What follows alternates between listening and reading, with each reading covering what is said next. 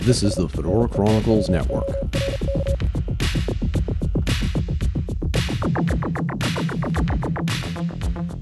This is the Fedora Chronicles radio show number 61, and I'm your host, Eric Render King Fisk. This time I talk with Doug Palumbo about summer movies of 2016, and then binge-watching Stranger Things on Netflix. We also talk about why some classic movies should never be remade and the consequences studios should pay when they do so. So thanks for listening and enjoy the show. Do it live! I'll write it and we'll do it live! Fucking thing sucks! You're gonna want that cowbell! What have we been up to lately? I was calling you dirty names because I was testing the mute on the microphone. Oh, that's what you were doing.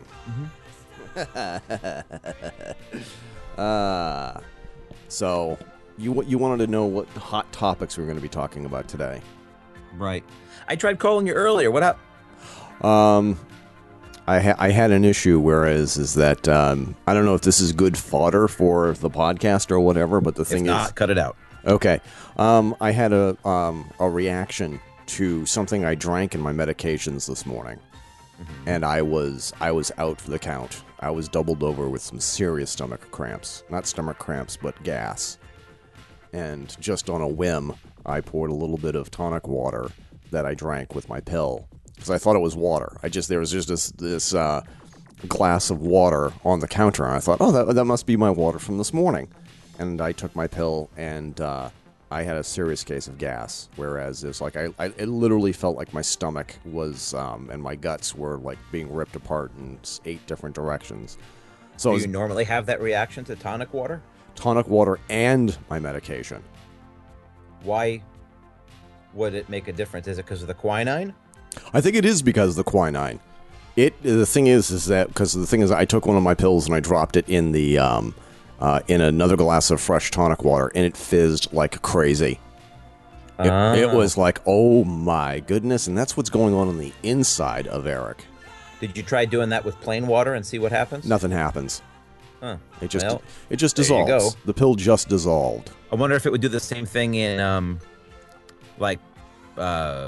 seltzer, plain seltzer. Yeah. But then, of course, the thing is like, I mean, I don't want to waste these pills at all. I'm not saying that they're expensive, but the thing is that it's just that I need them. Well, because you're going through the change. I understand. I'm having a perimenopausal moment right now. Hey, it doesn't change how I feel about you. Oh, that's great. Thank you. As a matter of fact, just reinforces what we already knew. that my life has meaning when other people laugh about the silly problems that I go through.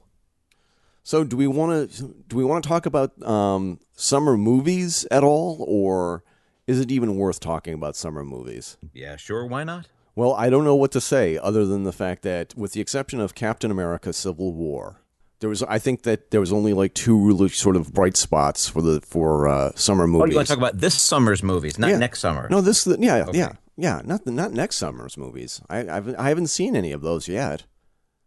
But no, but we could talk about them. But let's talk about this summer. Go ahead. So the thing is that there's only 2 movies that I saw that I thought were worthy of my entertainment dollar, and that was Captain America: Civil War, which was everything that it was supposed to be and more.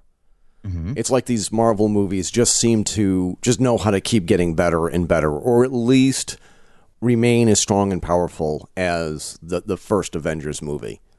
And the thing is that this was really not a Captain America movie. It was more like an Avengers movie, because it was more like a continuation of the most recent Avengers movie. It was a great follow-up. That was Age of Ultron. Age of Ultron. It really sort of picked up where Age of Ultron left off, and there was a lot of it was just simply a great ensemble movie without too much of Captain America in it. I don't know how else to explain it. It did not feel like a Captain America movie. It felt like an Avengers movie. I have my thoughts on that, but let me hear about you were going to talk about two movies. And the other one was obviously Civil War and Star Trek Beyond. I thought that's a great movie. I thought it was a phenomenal movie, and I thought it is everything that a Star Trek movie should be. But a lot of people had accused it of being an action-adventure movie in the disguise of a Star Trek movie. And a lot of people... That's what Star Trek movies are, aren't they? I think that since maybe The Wrath of Khan, they've been that. I think that since... yeah, I mean, there's... Star Trek and action-adventure go hand in hand. I mean, you can't have Star Trek without action-adventure. You could, but it would be just a couple... guys and some aliens and, a few women sitting around talking. And, that's fine, but yeah, you need to see Kirk, punching a Klingon in the throat or something. You need that sort of, flying kick to the chest. Exactly. That he used to do. But, neither movie that you spoke about was perfect. But just to go to Star Trek for a second, there's a lot of flaws in that movie, but, people say things like, oh, it's a great popcorn movie. And I think that could be a good thing and a bad thing. But in this case, I think it's a good thing. It was entertaining. It was, I forgot about the real world for the 2 hours or so that I was sitting in there. I was engaged by the characters. I thought it was, funny and charming and everything that a movie should be. And I left the theater thinking that I got my money's worth. And I think that's what a movie should do. You shouldn't leave a movie theater going, oh, shit, I shouldn't have paid for that. Or, wish I could get my money back or, this, that, or the other thing. If you leave mostly happy, then the movie did a good job. And I thought it was just fun. And it although I really enjoyed Simon Pegg's and the other guy's name is Doug something. I forget his name. But they made a great script. I will say that the biggest annoyance in the movie for me was, although I like Simon Pegg's Scotty as a character and the way he portrays him, the whole Lassie thing yes. really got on my nerves, where he kept calling the girl with the white face Lassie all the time. Lassie this, Lassie that. And it was just like, all right, I get it. You're Scottish. You know what I mean? It was just, it was a little too much. It just was annoying.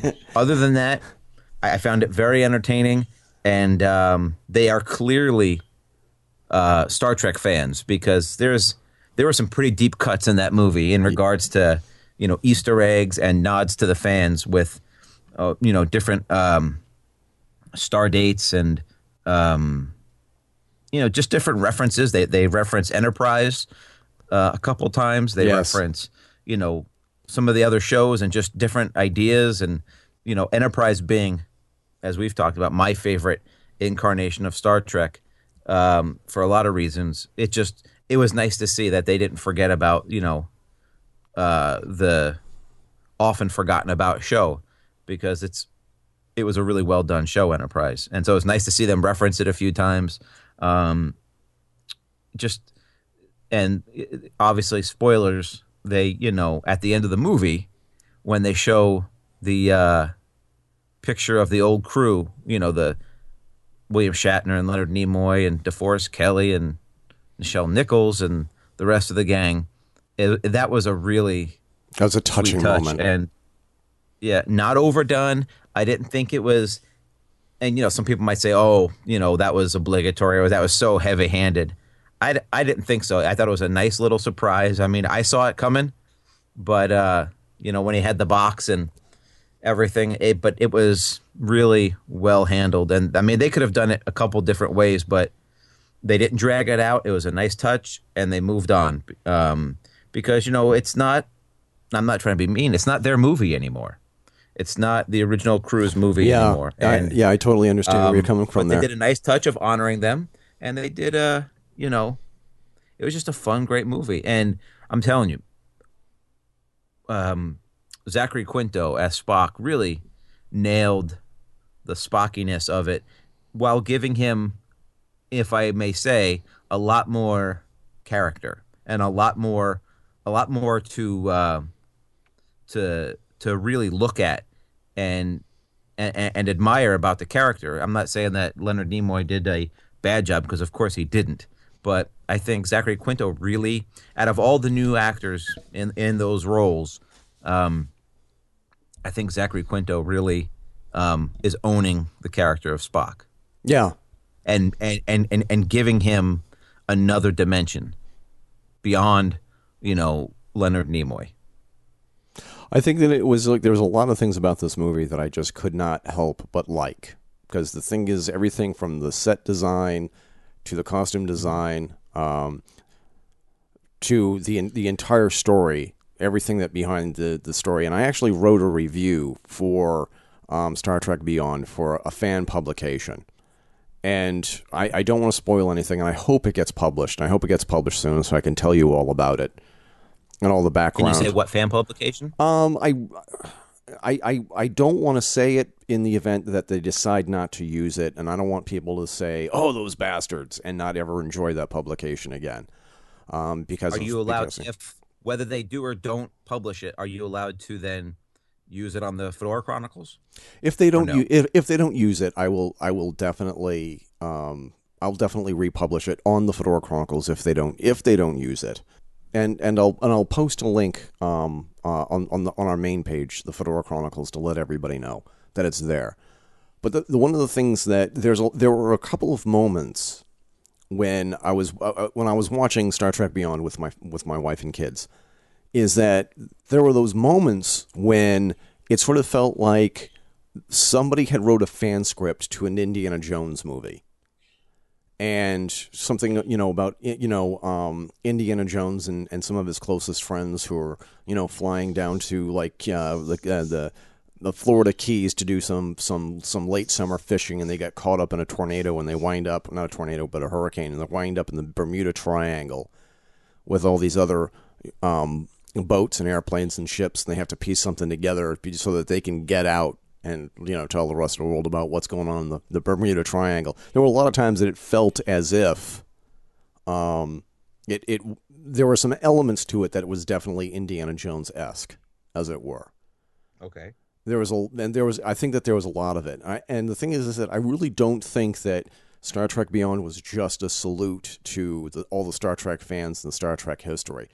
I noticed there were a couple of moments where it's like you can see maybe nods and salutes to buddy movies like Lethal Weapon with McCoy and Spock. Sure. There was a lot of that, and the thing is that I think that the writers of this movie didn't want to just do a Star Trek tribute movie. They wanted to do a tribute movie to all the great movies in the 1980s.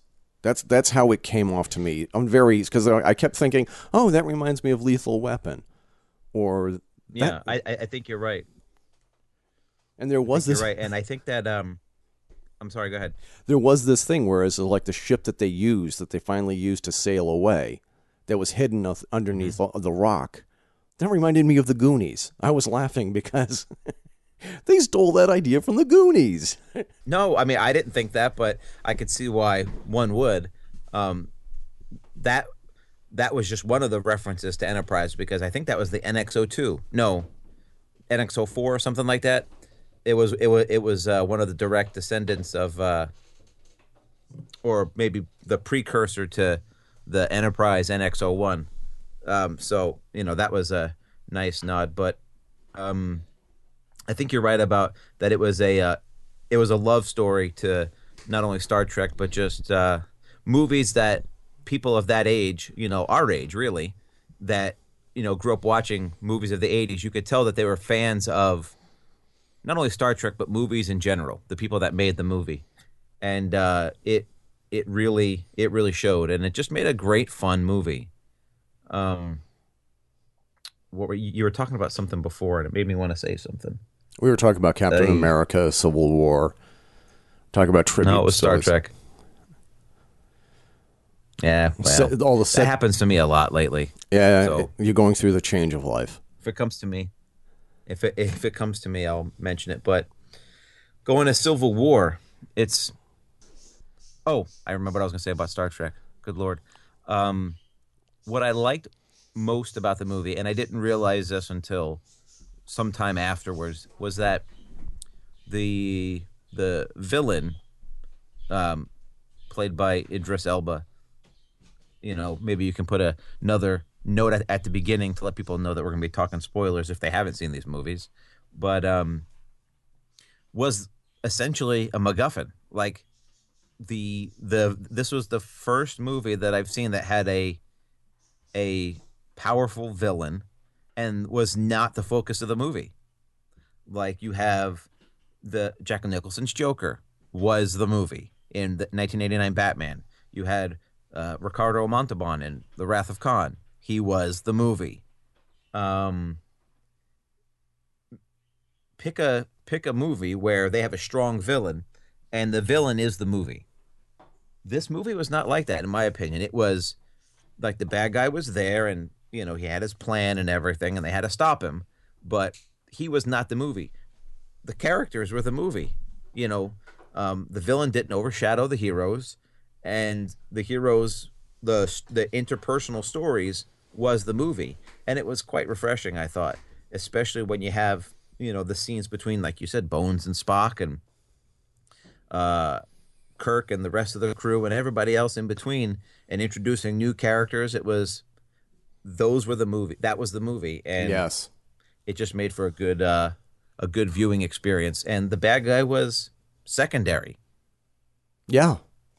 I Which I really enjoyed. thought that was a great. Another thing that I want to say about this specific Star Wars movie, Star Trek movie, is the one of the things I've always hated about Star Trek is the costumes. The costumes just never looked like real military uniforms. They didn't look like military uniforms in the original series. They didn't look like military uniforms in the Next Generation. They didn't look like military uniforms in Deep Space Nine or Voyager. The only time that they actually That's one of the reasons why I like Enterprise. And the thing is that the uniforms that they wore, like the survival jackets and all like that looks like something that you would actually wear on another planet. Functional. It actually looks like something that somebody would actually wear on another planet. And it was like, where the hell has that been all this time? And it's like, if you ever like stopped and think about it, it was like, there's no way to separate or determine like who's who on any of these shows, because everybody has uniforms that are just so universal and generic. And it's like there are some small aspects, but it was just like, that's one of the things that always takes me out of the show whenever I'm watching it. The only real sort of military-esque uniforms are like in the original series after Wrath of Khan, and then straight through to the Undiscovered Country. Those look like real uniforms, as it were. But I thought that it was appropriate that, okay, the thing is, these people are stranded on a planet and all like that, and all the life pods have little survival kits with them that includes like a jacket and a phaser, tricorder, and all like that. And I thought that was a fucking awesome idea. That was freaking brilliant. It makes perfect sense, because on my ship in the Navy, we had lifeboats. In the lifeboats were supplies. It'd be stupid to have a lifeboat without a supply kit. So, it just added that level of realism, so to speak. Yeah. So, do you want to move on to another movie, or because I got? Well, you had mentioned Civil War, and I was going to say that I am a big fan of Marvel, but I'm a little worried, because it was good. I really enjoyed it, and of course, Spider-Man makes his appearance, which was phenomenal. And I thought Tom Holland did a great job as Peter Parker and Spider-Man, but Marvel is so they have this this Marvel Cinematic Universe down to such a science now that I'm afraid that they're gonna go, oh, it's a Marvel movie, they'll like it. That they're Right. not that they're gonna become unwilling to take chances. Kind of like they did with Guardians of the Galaxy. To me, that was a big gamble. It was a great And gamble, though. because who knows? I'm a Marvel fan, and I barely know who the Guardians of the Galaxy are. It's like, why? They clearly have a plan, but it's like I don't want them to that to be their only gamble. I want them to push it, and I hope Doctor Strange is one of those happy gambles. But I don't want them to go, well, it's a Marvel movie, they'll like it. Whatever we feed to the masses, they'll just eat it up. I don't want them to do that. I want them to continue to push and make changes to the characters, make them own the property, and don't play it safe. And I'm afraid that they might fall into that, but I hope that they don't. Yeah, the thing is with all of these Marvel movies is that I have yet to be disappointed with any one of them. I mean, I even loved Iron Man 2. I thought I did Iron Man too. 2 was just simply phenomenal. Not as good as number 1 and 3, but they were still it was still a pretty damn good movie. And I think that they really sort of learned their mistakes from the past. Perfect example is Howard the Duck, which is like one of the original Marvel movies that was just like, I never left the movie theater so angry that I wanted to burn down the movie theater. Well, I don't know if I understand what you're saying, and I don't know if it would be considered a Marvel. It's been a while. I don't know if Marvel's name is attached to the beginning like it is now, but it was a Marvel character certainly, and it's been a while since I've seen it. I have seen clips here and there recently, and it's pretty horrible. I know that's your kryptonite, so to speak, and mine is Superman Returns. Right. But where I left the movie actually angry. Yeah, me too. Me too. But maybe that could be a whole nother show, why we hate these movies so much. But you're right. I think they had a few misses in the beginning, so to speak, of their bringing Marvel characters to life, whether it was on TV or in the movies. And Marvel's always seemed to do that as opposed to DC. There has been live action. I mean, they had the Batman 66 show, and maybe outside of, I'm not talking recently, but outside of that, there was nothing. Right. And now, DC has Supergirl and Flash and Legends of Tomorrow and Green Arrow, and they're sort of dominating television. Yeah. But Marvel has been in the game a long time. The Incredible Hulk. They had some Captain America TV movies. They had Thor and Daredevil in The Incredible Hulk, one of those television movies. They've had so many movies. Blade, Howard the Duck. Now, I'm not saying all of them have been great, but they've been in the game. So they have, I think, a lot more practice, generally speaking, trying to bring their characters to life. Right now, I think DC is definitely dominating the animated world of their characters because the DC animated movies are just hugely popular. And Marvel has some animated stuff on TV, but very few feature-length animated projects. But their movies are undoubtedly, superior in a lot of ways in a lot of people's minds to the DC movies. Does that mean that DC can't make a good live-action movie? No, I think they make fine movies. I saw, people were shitting all over Suicide Squad. I thought it was a fantastic movie. Maybe not fantastic. I was very entertained. I was not disappointed by it. But then again, I'm not a big fan of the characters, and I wasn't invested in the characters, so I went in with little expectation. Someone who's a huge fan might have a problem with the movie, but I think that if DC can take more chances like that and I'm not saying do what Marvel did, but do something similar maybe where they give the movies to people who have a passion for it, like Jon Favreau, who did Iron Man. It's like he was an actor. I didn't know he was a director before that. It's like, who the hell is he to be making a movie like this?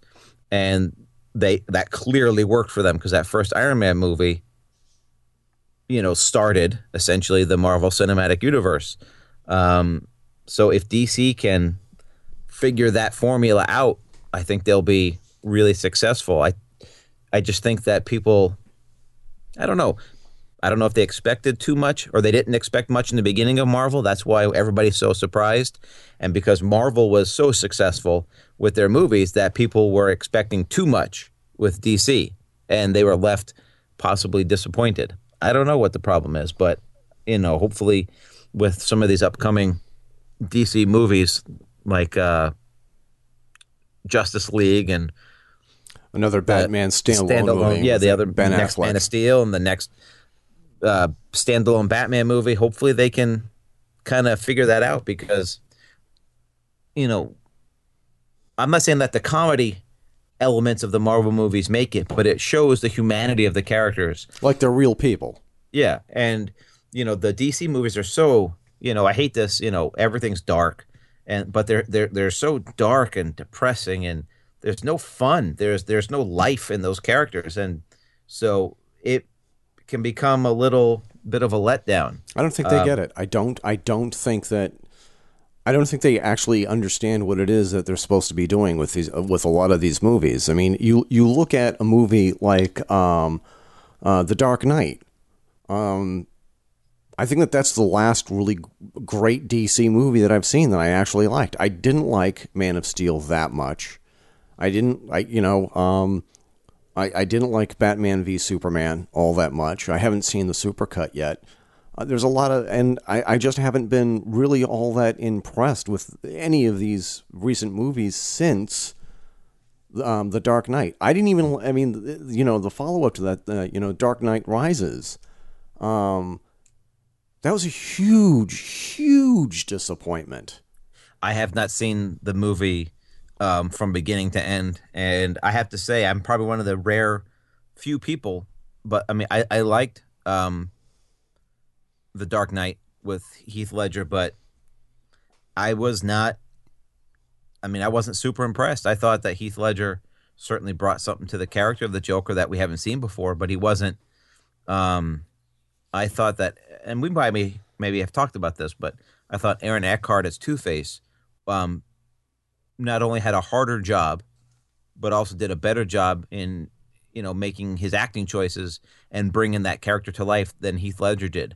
I would have been more than happy to have seen if it was like a Two-Face villain for the whole movie. I would have been completely happy with that, with Aaron Eckhart as Two-Face, because much like Batman, and maybe I'm oversimplifying it, but once you put on that suit, you still have to be a good actor, but you're Batman.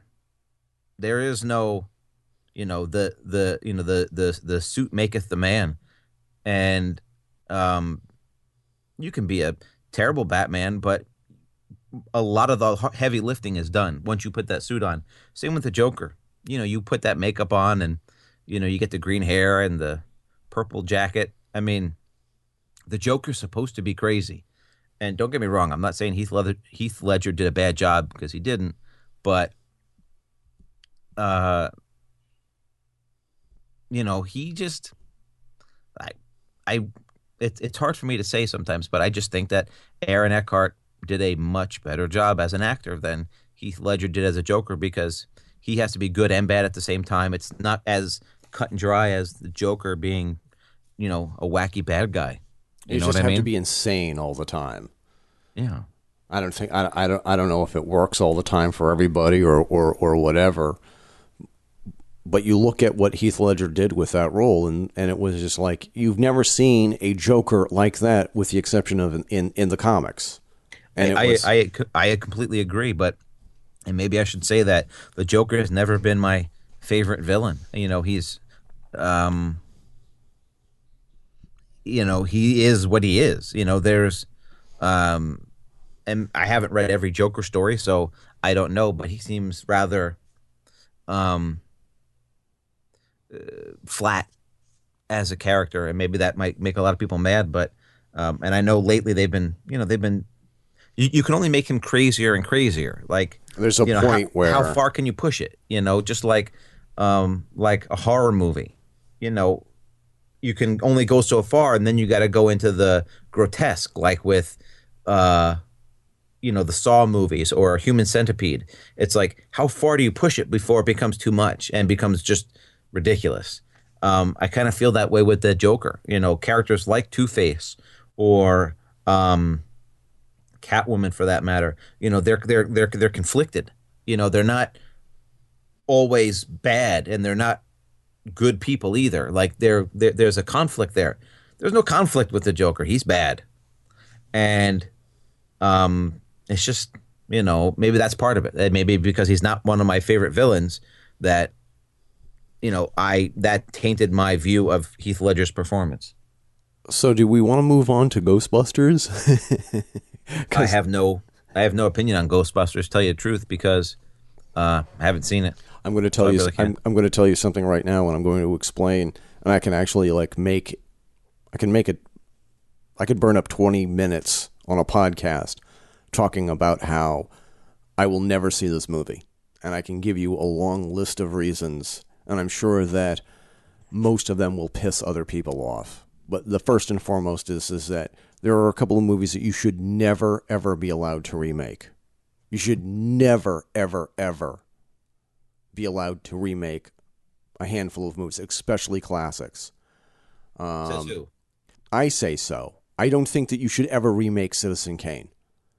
I know you're not as big of a fan of Citizen Kane as I am. You should never, ever be allowed to remake Casablanca.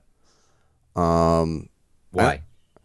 Just because the thing is that I don't disagree with you. I'm playing devil's advocate. It's such an iconic movie, and the thing is that it was like, no matter what it is that you do, like if you can imagine a universe where you could possibly make a better version of Casablanca without Humphrey Bogart and Ingrid Bergman, and if you change it or martyrize it, like like the thing is that they tried to do with what's his face, Robert Redford in Havana, or Pamela Anderson in Barbed Wire. Those are two examples of people trying to remake Casablanca. Mm-hmm. And the thing is that, and they failed miserably. And it's sort of like the Casablanca curse. You can't touch that. It's perfect just the way it is. Raiders of the Lost Ark is another fine example. It's perfect just the way it is. Don't remake it at all, period. Don't touch it. It's not yours to touch. Can they have further adventures with a different actor? Yeah, I think we've talked about that before, and I would say that I would be interested to see what they would do with the character after Harrison Ford. But I don't think anybody should be allowed to remake. There's a pile of movies that I don't think that anybody should ever remake, period. I feel the same way about certain movies, and ultimately, it's not for us to decide, because we don't own the characters. They can do with them what they want. But as fans who pay for these, I think certain things, we have a say in, or we feel like we have a say in. Like, I don't think that, like the Karate Kid is one. I'm not saying it's a perfect movie. The one from the '80s, Pat Morita and Ralph Macchio, but very few movies that I've seen have been able to capture that sort of chemistry between, teacher and student, father and son, mentor and, young person, coming of age, and, call it what you want. That's what it is. It's it's that kind of story.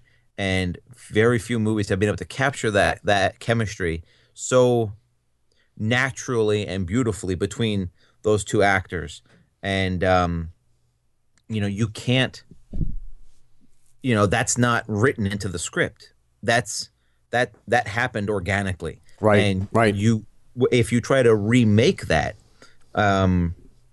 that's where they fail, because you can't manufacture that. I mean, I guess you can to some degree, but you really it'll look like you're doing it. as opposed to it just happening. That's why I think it, failed miserably, the remake. I mean, I like Jackie Chan. I thought he was charming as the Miyagi type character. Right. But it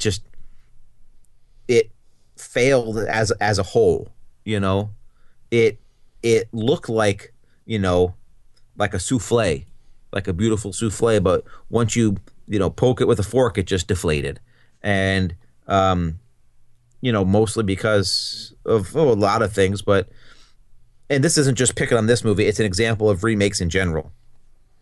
But it's like, it's called The Karate Kid, but yet they're doing Kung Fu in China. I was thinking the same thing. It's not Japanese. And there's a lot of reasons. And remakes in general kind of fall into that same trap where it's called this, but they're doing a different movie.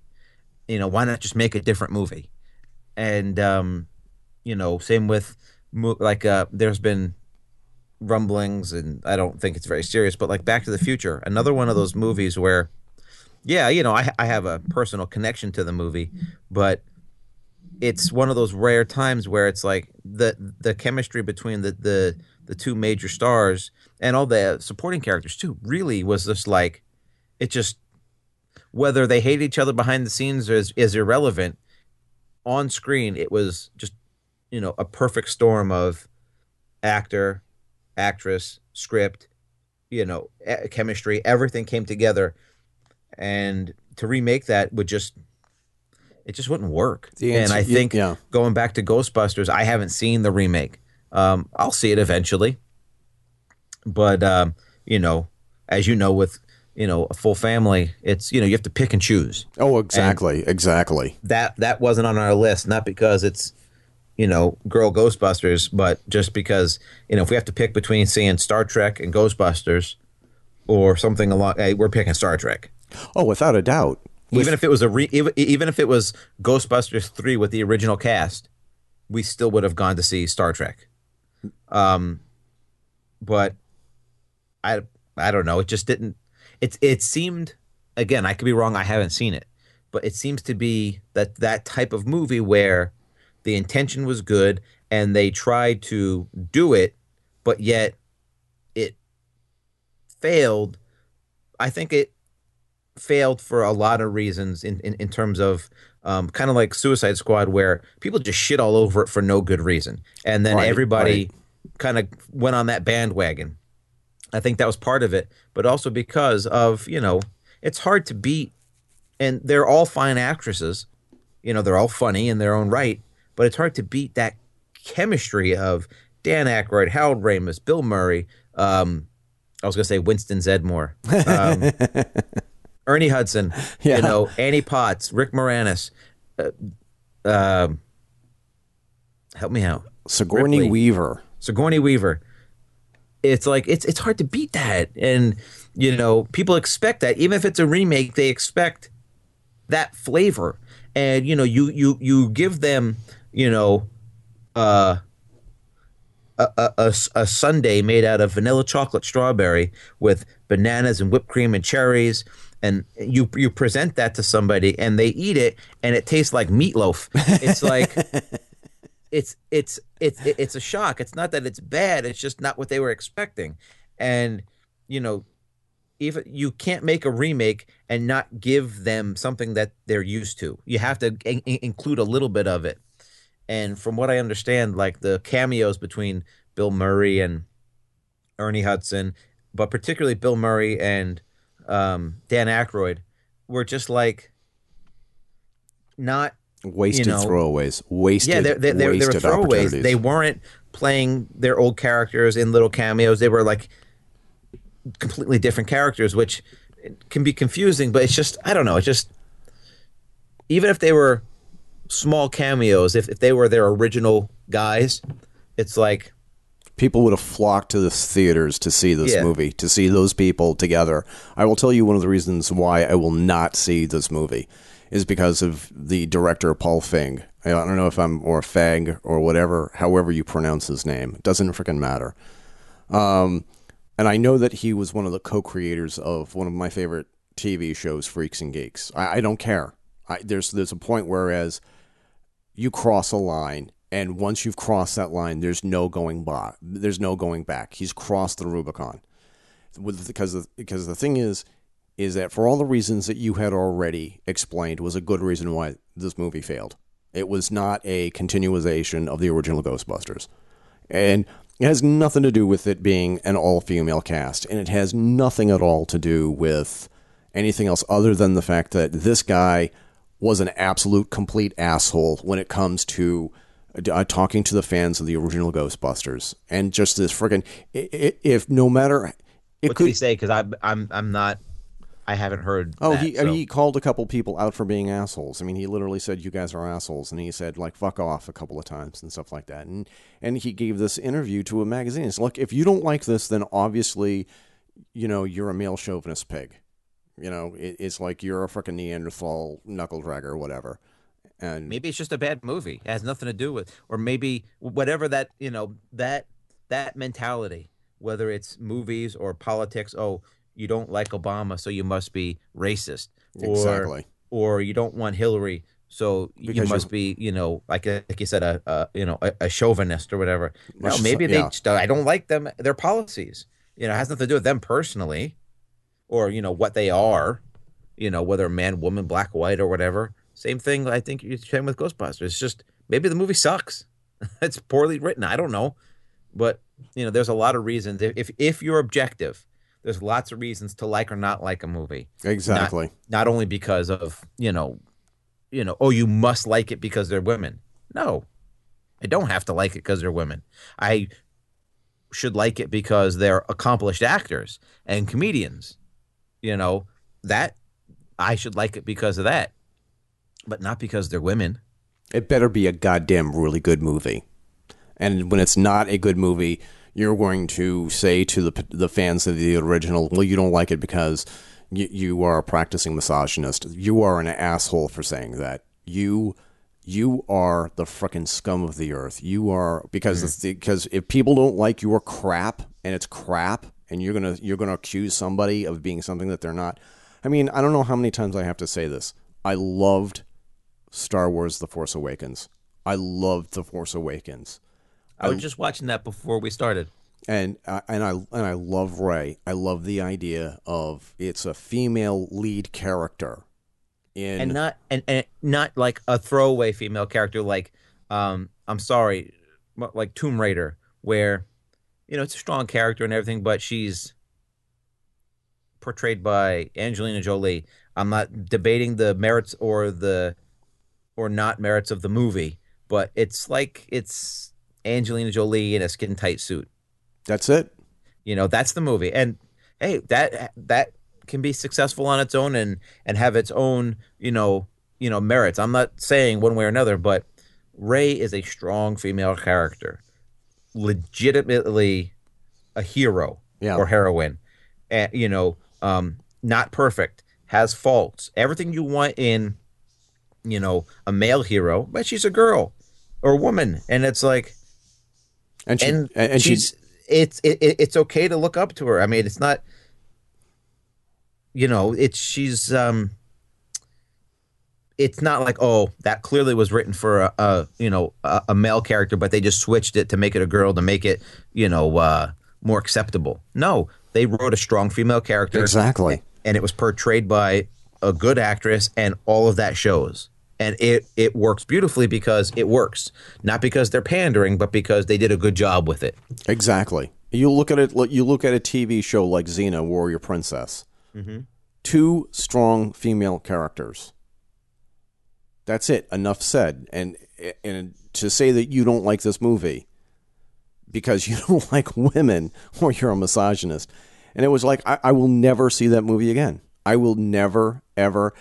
And if my wife and kids want to see it, I'll leave the house. I feel that strongly about the director's comments towards people who may legitimately not like it. Because the thing is like, if after everything that you know about what this guy said, mm-hmm. and he prejudiced the conversation, if I tell you it's a good movie, how do you know that I'm not saying that only because I don't want to be labeled as a misogynist or chauvinist? I think I don't know if that was a direct or a purposeful tactic, but saying things like that, like, oh, if you don't like it, you don't like it because they're women or because Leslie Jones is black, and she's gotten a lot of crap. So it's like, you you must be racist because she's black, or I don't, whatever they're saying. It's like, is that a tactic to like shut up the people who might have a legitimate complaint or criticism of the movie, so that you- so I don't know. It just, see, now I'm getting angry because of it. It's like, it's okay to have a legitimate, oh, the movie is, I don't know, her acting wasn't good. Pick one. Pick one of the actresses. Well, you're just saying that. No, because Melissa I don't like McCarthy. her choices that she made. It's not because of anything else. I mean, I'd say the same thing about a male actor. And I do think, I'm answering my own question now. I'm not saying Paul uh, Fiji, or what, again, I don't know how to pronounce his name, but maybe he did use it as a tactic when so much hate was coming out that, all right, well, if you don't like this movie, then you're a sexist. Then that shut a lot of people up, you know? And maybe that is on purpose. Yeah, I think it was purely intentional. Which is unfortunate because, it's okay to, I've said things to you on the podcast, in private or whatever, where, it's like, I don't agree with whatever it is that you're doing. Sometimes you ask me my opinion. Sometimes I give it without being asked. And sometimes you agree with me and sometimes you don't. It doesn't mean like, we aren't still friends or whatever. It's just that, and you've done the same to me. It's like, we don't have to agree with each other to, and, just because we don't agree doesn't mean it has to be uncivil. It's okay to not like something. So I don't know, why people get so offended by that, but, to say that, you don't like it, or to be afraid of saying you don't like it because you don't want to be labeled, a sexist pig or a racist because one actress is black, or because, it's a gender swap movie. That's just dopey. It's dopey to be offended that, I don't like it. I'm offended that you're offended. Exactly. Oh, sweet Jesus. Sweet Jesus. There is like, have you been watching any of the Netflix shows? Um, yes, we've been watching, my wife and I are into, Man in the High Castle. That's Amazon. Yes. But, whenever somebody says Netflix, I think of Amazon and Netflix together. Yes. But yet we just started watching, we watched the first two episodes of Stranger Things. I've been dying to talk to you about that show. I've only seen the first two episodes. And so don't say a thing. I'll tell you. You don't say nothing.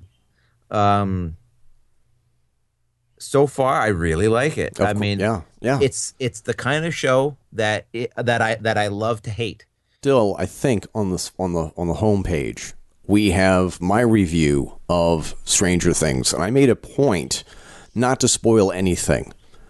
And one of the things that I really thought was really sort of important to say to the people who haven't watched the show, if you love the horror movies or the suspense movies, the supernatural movies, whatever, from the 80s, and if you love early X-Files, this is probably one of the greatest TV shows to ever grace the airwaves, as it were. And Well, even after the first two episodes, I said it looks like Steven Spielberg is involved with this, but he isn't. It looks like Steven Spielberg and Stephen King got together and said, "Let's do a movie." Had a love child, and this is the result. This is And this is the result. The first two episodes, like I said, it's the movie. It's the kind of thing that I love to hate, because it's frustrating. It's like, at least the first two episodes, and don't confirm or deny or anything like that. I will not spoil it for you. It's like the first two episodes are like, it ends and you're like, the fuck, like, give me more. Exactly. You can't end it like this. Exactly. And it's like it gives you just enough to keep you interested throughout the show, throughout that episode, and then it ends. And you're like, it forces you to watch another episode. Exactly. Because you get so involved. And I'm assuming so far, again, the first 2 episodes, well acted, well written, everything seems good, but it's infuriating because of that. So I can only assume right. that they can only do that for so long before they give you something, before they kind of absolutely. Here you go. Absolutely. And, as like a reward for being patient. And I'm assuming that's coming sooner than the end of the season. Like, I'm not saying the next episode or midway through the first season, but like, it's so mysterious, and there's, you start coming up with the story in your head, and then it doesn't play out that way, and it becomes not to be weird, but it's like deliciously infuriating. Yes. And but I know that they're going to give us something, whether big or small, very soon, because they have to. That they have to give you something to, like, instead of scraps like they've been giving you for the first 2 episodes, they have to give you, like, a bone with a little meat on it, so you can gnaw on it while the story is going on, and then you can oh, hey, okay, here's something else to chew on. So see, I love it and I hate it because of that. I'm purposely not spoiling it, and I'm not giving anything away for maybe the 5 other people other than Doug who have not seen Stranger Things yet. Because have you seen the whole series? So I've seen the whole series. Okay. And I've gotten to the point now, whereas I'm actually going back and I'm watching 1 episode a day starting today. And here's one of the things that they got the 80s right. If you want to know, 100%, the clothes, the kids, it's like they took those kids from the 80s. It's like they went back in time. It's like they filmed this during the 80s and they put it in a vault, and they just found the key to the vault, and now they're showing it to everybody. But the thing is that the special effects are not cheesy. And you're only on episode 2? Have you even started episode 3 yet? No. Okay. We don't start an episode and then not finish it. We finish it. Okay. It's that kind of a TV show.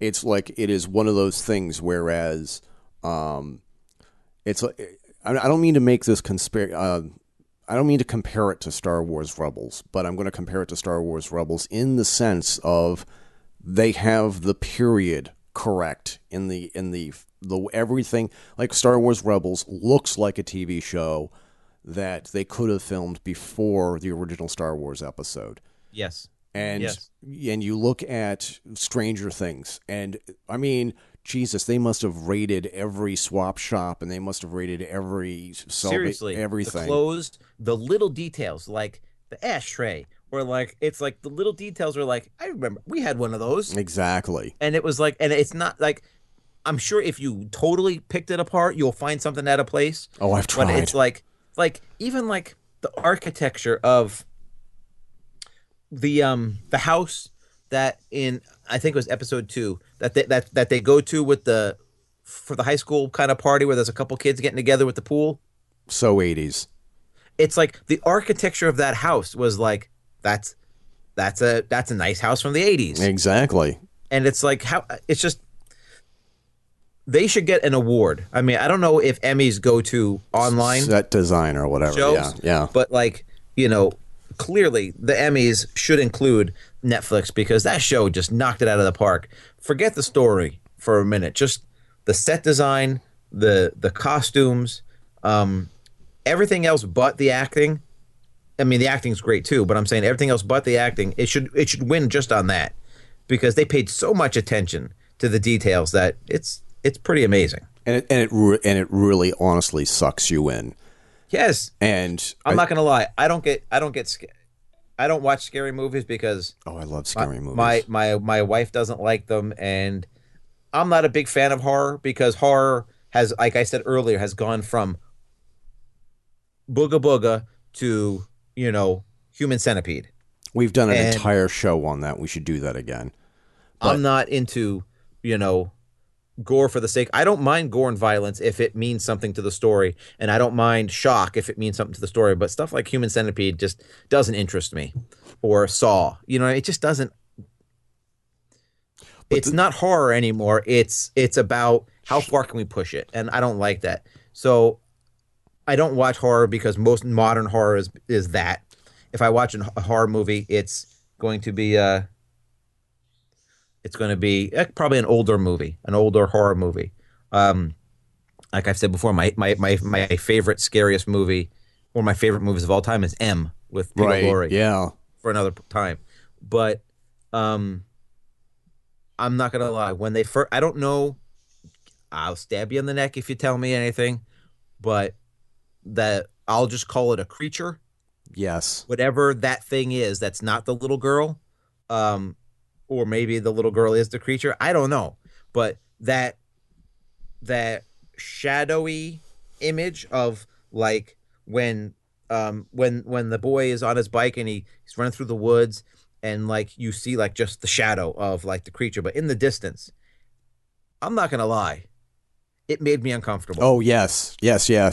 And you have. I'm not saying I'm a big tough guy, but stuff like that doesn't normally bother me because you can see if you've watched enough movies. Yeah. You know when they're going to do something. You know how to read a movie, and even though I saw it coming, it's the cinematography, the way they directed it, the whole package. It just packaged something that is familiar, that I should know about in such a way that it made it fresh again, and it made it like it was the first time I'm seeing something like that, and it scared me a little bit. Like I'm not saying that I had nightmares that night, but my dreams were definitely really intense. And that just shows me that they know what they're doing with that show. See, and the thing is, like I said, I do not want to spoil anything for anybody. I mean, I want you to enjoy the show the same way I enjoyed the show, going in cold. Mm-hmm.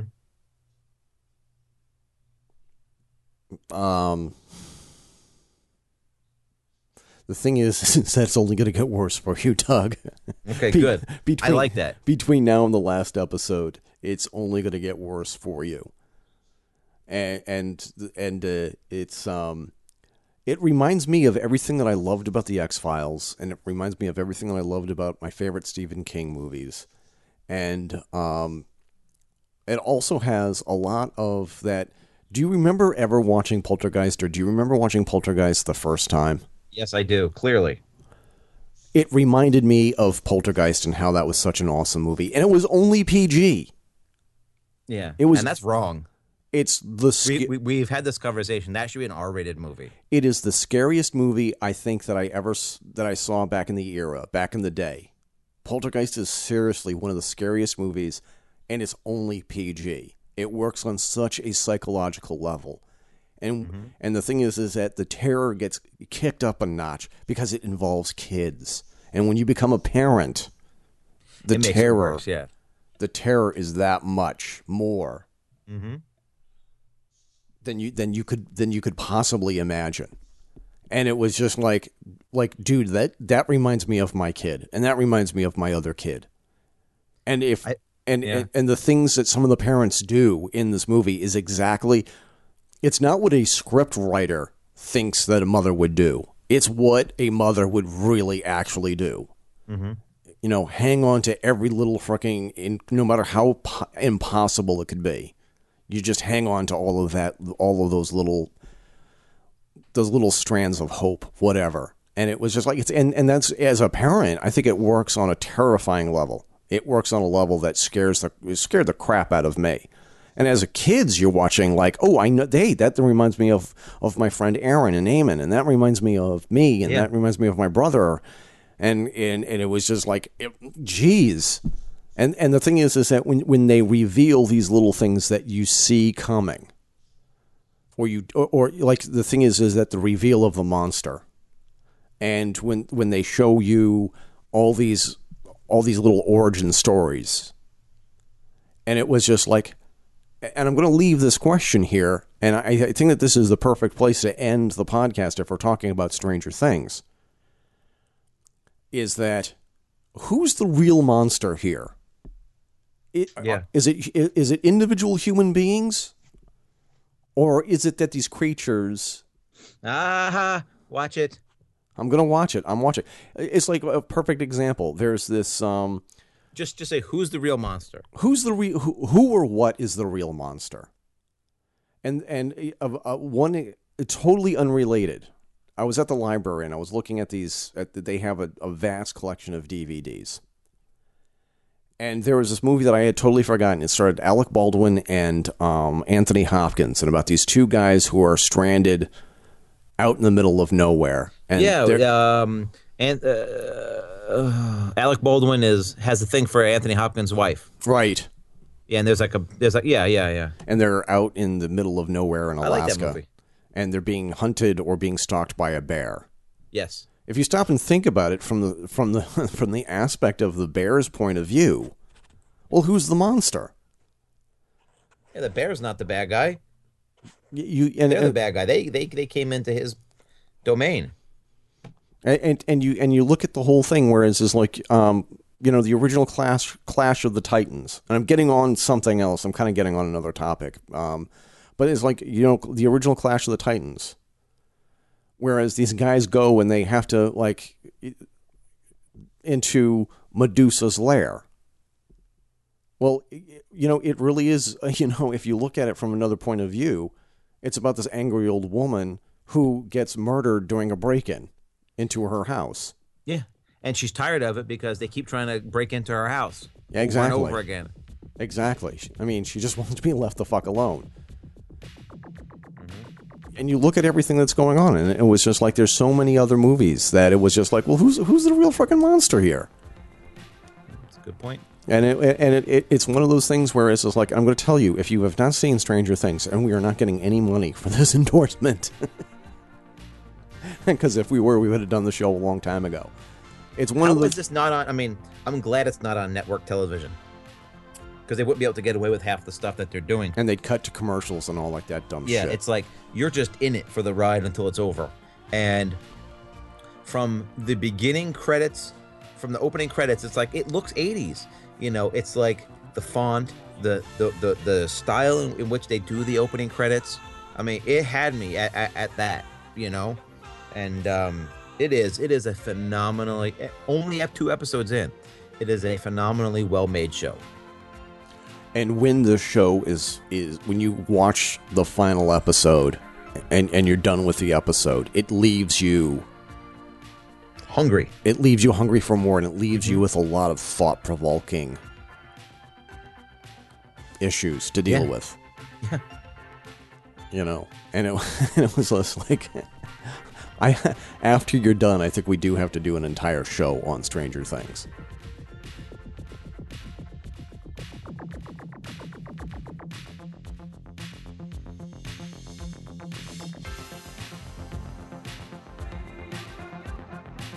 Once again, this has been the Fedora Chronicles radio show.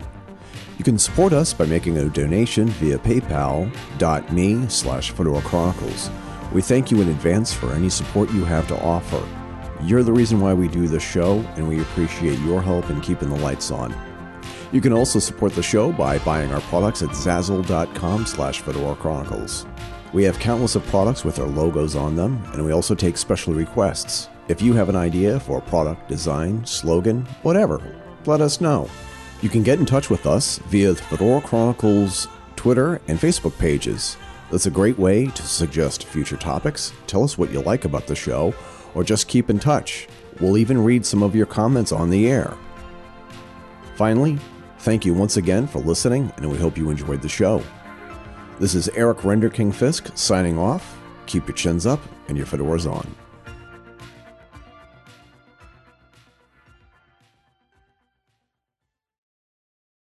I could have used a little more cowbell.